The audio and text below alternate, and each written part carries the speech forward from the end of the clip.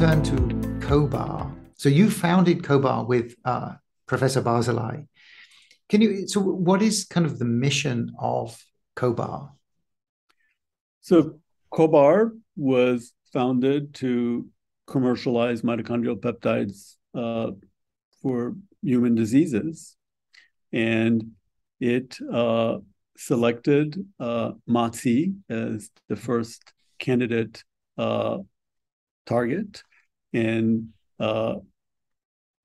went through hundreds of analogs of MOTS-e to identify the variant, laboratory developed variant that has the best profile that can be used as a medication, and took one of these analogs of MOTS-e, which happens to be known as 4211, CB4211, and completed preclinical testing in 3 animal models, demonstrated safety and efficacy, and then initiated a phase 1A and then a phase 1B clinical study in patients who are either healthy or have obesity and fatty liver.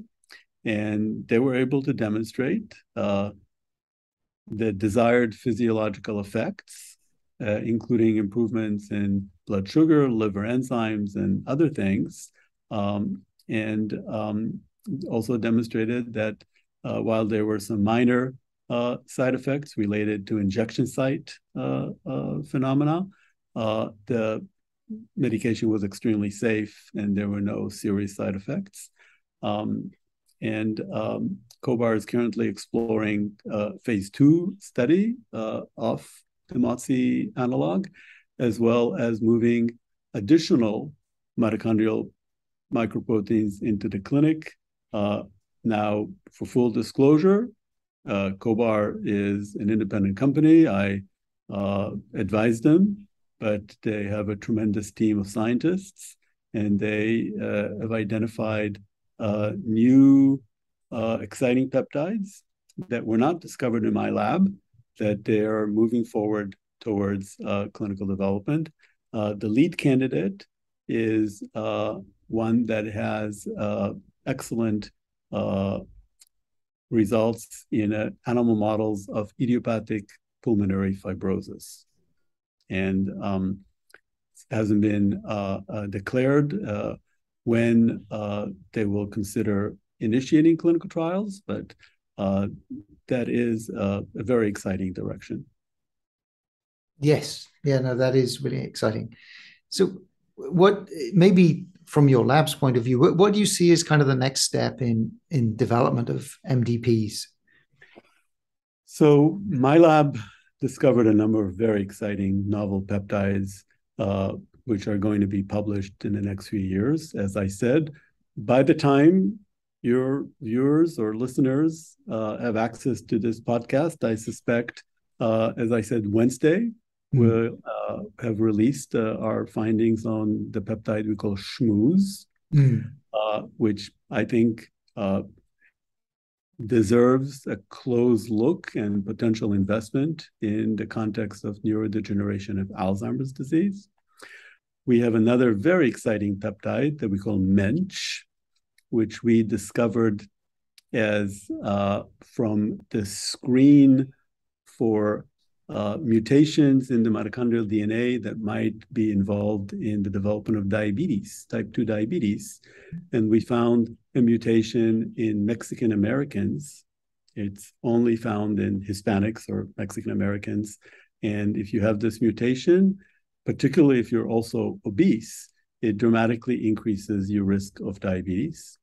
And that mutation causes a loss of this peptide called MENCH. And that peptide has, I think, tremendous promise in the treatment of diabetes in that particular population. And this brings me to the concept that all of medicine is going to transition the way oncology already has into what's known as precision medicine. But that I'm referring to the concept that if you had high cholesterol. Even until today, people throw one single drug on everybody. If you have diabetes, you get a drug, and if that doesn't work, you get another drug. But there's no concept of precision medicine in chronic diseases of aging as of yet. Mm-hmm.